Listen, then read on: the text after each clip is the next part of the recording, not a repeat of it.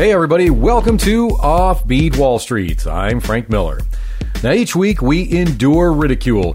Do we ever? We undergo makeovers. And we find our true selves. All that in an attempt to bring you the best information about Wall Street and the financial markets. And if you think that's the hard way to do it, yeah, it is.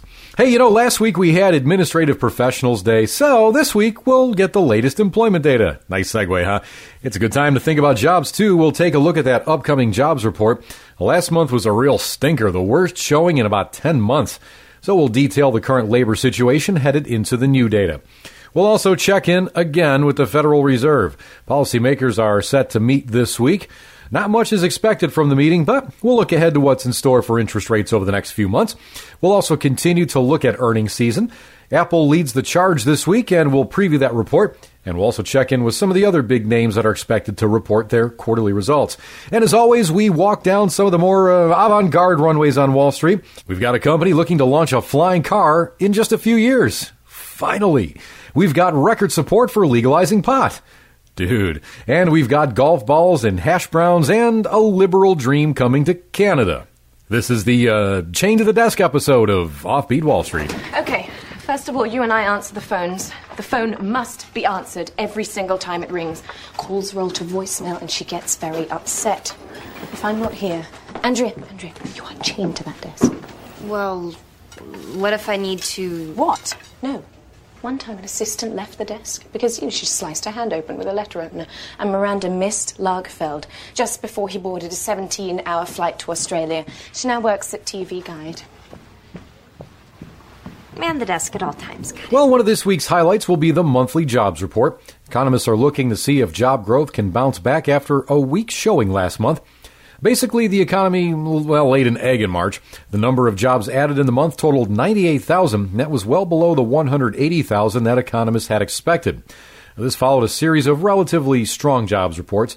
The economy added more than 200,000 jobs in the 2 consecutive months headed into last month's report, and this included a revised total of 219,000 in February.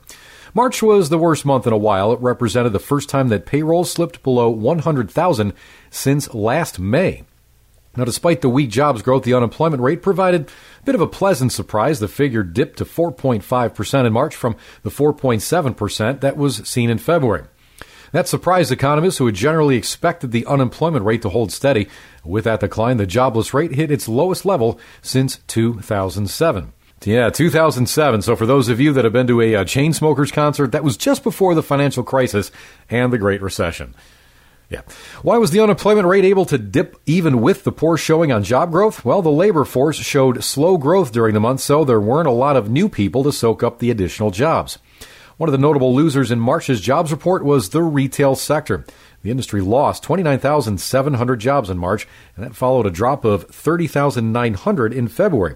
And you'll remember that February was generally strong across the board. Of course, not a surprise that the retail sector is shedding jobs. 2017 has been one of the worst years for retail bankruptcies in quite some time. A number of big-name chains have either declared bankruptcy or dramatically cut back.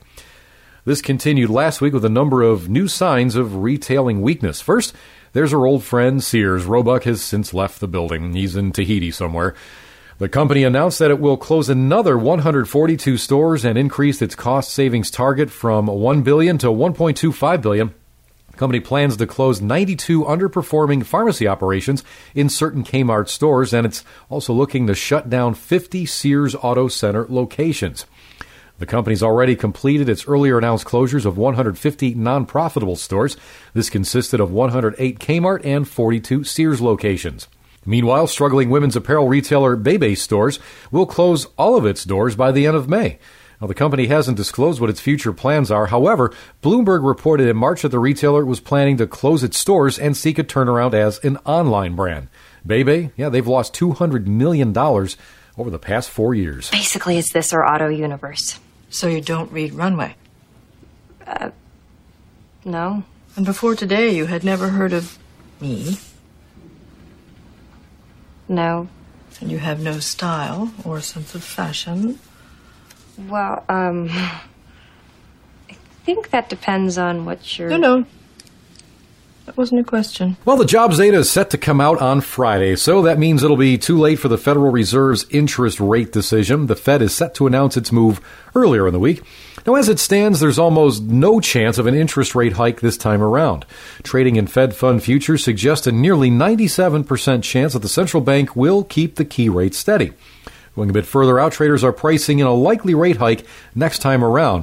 The Fed's set to announce its next policy decision on June 14th. Traders pricing in about a 70% chance that the Fed will raise rates at that meeting. The Fed and the jobs report will likely dominate the news for much of next week, but we're still in the middle of earnings season as well. A bunch of big-name companies are primed to announce their quarterly results this week. Now, Apple will lead the charge. The iPhone maker is expected to report modestly higher earnings for the quarter. The bottom line is projected to rise a little more than 6%, and the top line is predicted to climb about 5%. Last time around, the company's profit beat expectations. First quarter profits rose to about $17.9 billion. That compares to $18.4 billion last year. Revenues rose to $78.4 billion from $75.9 billion last year. The company sold over 78 million iPhones during the holiday season quarter, which Apple considers its first fiscal quarter. This helped to stop 3 consecutive quarters of sales declines for the iPhone. This week, we'll also see a number of earnings reports from some big insurance companies. MetLife, Cigna, and Allstate are set to report. All 3 companies are expected to see their earnings rise from last year. In terms of revenue, growth for the 3 are expected somewhere in the 1 to 4% range. Media companies are going to be well represented this week, too. Time Warner, Viacom, and CBS are set to announce their results. Earnings are expected to dip slightly at Time Warner, though revenue at the company is projected to rise about 5%. Now, the prospects are a little less rosy over at CBS, where revenues are projected to fall nearly 15%. Earnings are seen lower as well. And this week's docket also includes drug giants Merck and Pfizer. We've got an epic battle of good and evil to watch. Cheesecake Factory and Waste Watchers are both set to report.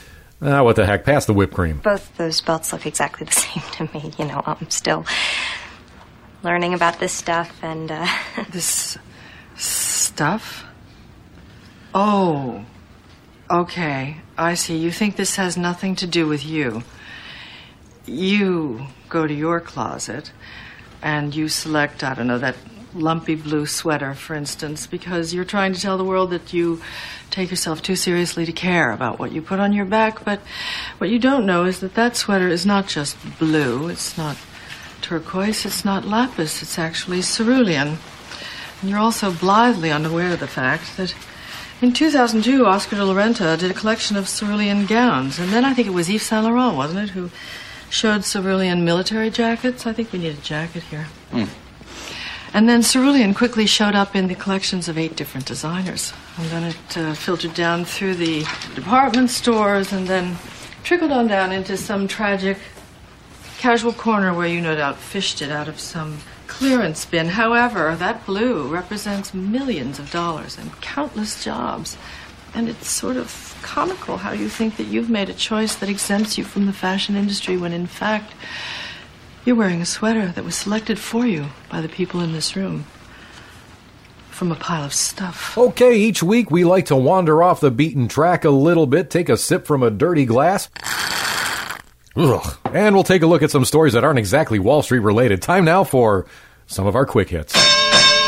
Well, first off, it looks like Back to the Future is going to be, about 5 years late. But hey, that's okay because ride-sharing company Uber says that it plans to have a flying car by 2020. Finally, yes. The company's partnering with aircraft manufacturers to develop an on-demand network of vertical takeoff and landing vehicles. Uber plans to roll out flying cars with a pilot in the Dallas-Fort Worth area by 2020. No word, though, on when they're coming to Hill Valley. Butthead. Sorry, Biff. Well, from one kind of flying to another, support for the legalization of marijuana has reached a new peak. Ironically, so have the demand for Doritos. Well, look, the pun about being an all-time high, that was just a little too easy. Well, the results of a recent CBS poll show that 61% of Americans think that marijuana should be legal. Only 33% said the use of the drug should not be legal. The percentage supporting marijuana legalization is up 5 points from last year and is at the highest level recorded in the poll. CBS News said 71% of Americans also oppose the federal government's efforts to stop marijuana sales and its use in states where it has been legalized. Well, if all this talk about weed is giving you the munchies, you're in luck. We've got 3 stories about food. And first off, well, this is probably one of the weirdest reasons ever for a recall. McCain Foods USA had to announce a recall of its frozen hash browns. Why, you ask? Well, because they contained golf balls. That's right, I read on. Yeah, the product is coming back to the factory because it may contain what's being called extraneous golf ball materials. In a statement, the company said golf balls were apparently inadvertently harvested along with the potatoes that went into the hash browns. You know, I figured all that rain recently would cause the golf ball crop to just take off. Well, anyway. Next up, a story from Hershey. The chocolate maker said last week that it's going to reduce the calorie counts on its product. Yeah, the initiative also includes increased visibility of nutrition information and portion options. Hershey says that by 2020, about half of its total portfolio of individually wrapped standard and king-size confectionery products will be 200 calories or less. And while we're on the subject of food shrinkage, we have Subway. Well, it appears the sandwich chain is reducing its footprint for the first time in company history. Now, the company is the largest restaurant chain in the U.S. by number of locations, and it closed more stores than it opened in 2016. This is for the first time in its history that the company's store count dropped for a year. So the company now operates only 26,744 stores in the U.S., and that's a decline of 359 locations. And finally, well, first it was universal health care, and now this. The Canadian province of Ontario is going to try out a new universal basic income plan. The government of the province is planning a test program targeting nearly 4,000 households. The 3-year test will be first launched in the cities of Hamilton, Thunder Bay, and Lindsay. This will be the first effort in North America to attempt such a program, which will provide unconditional income to citizens. Backers of the program say it'll encourage work, community engagement, and reduce poverty. The pilot program is expected to cost 150 million Canadian dollars, or about $12.50 American, for over 3 years, and it'll cover, I'm just kidding, I love Canada. It'll cover low-income people between the ages of 18 to 64 years. The benefactors selected at random will get up to 16,989 Canadian dollars a year. Couples will receive up to 24,027 Canadian dollars a year, apart from child and disability benefits. No word on how much maple syrup is included, though. You look so thin. Do I? Yeah. Oh, it's for Paris. Well, I'm on this new diet. It's very effective. Well, I don't eat anything. And when I feel like I'm about to faint, I eat a cube of cheese.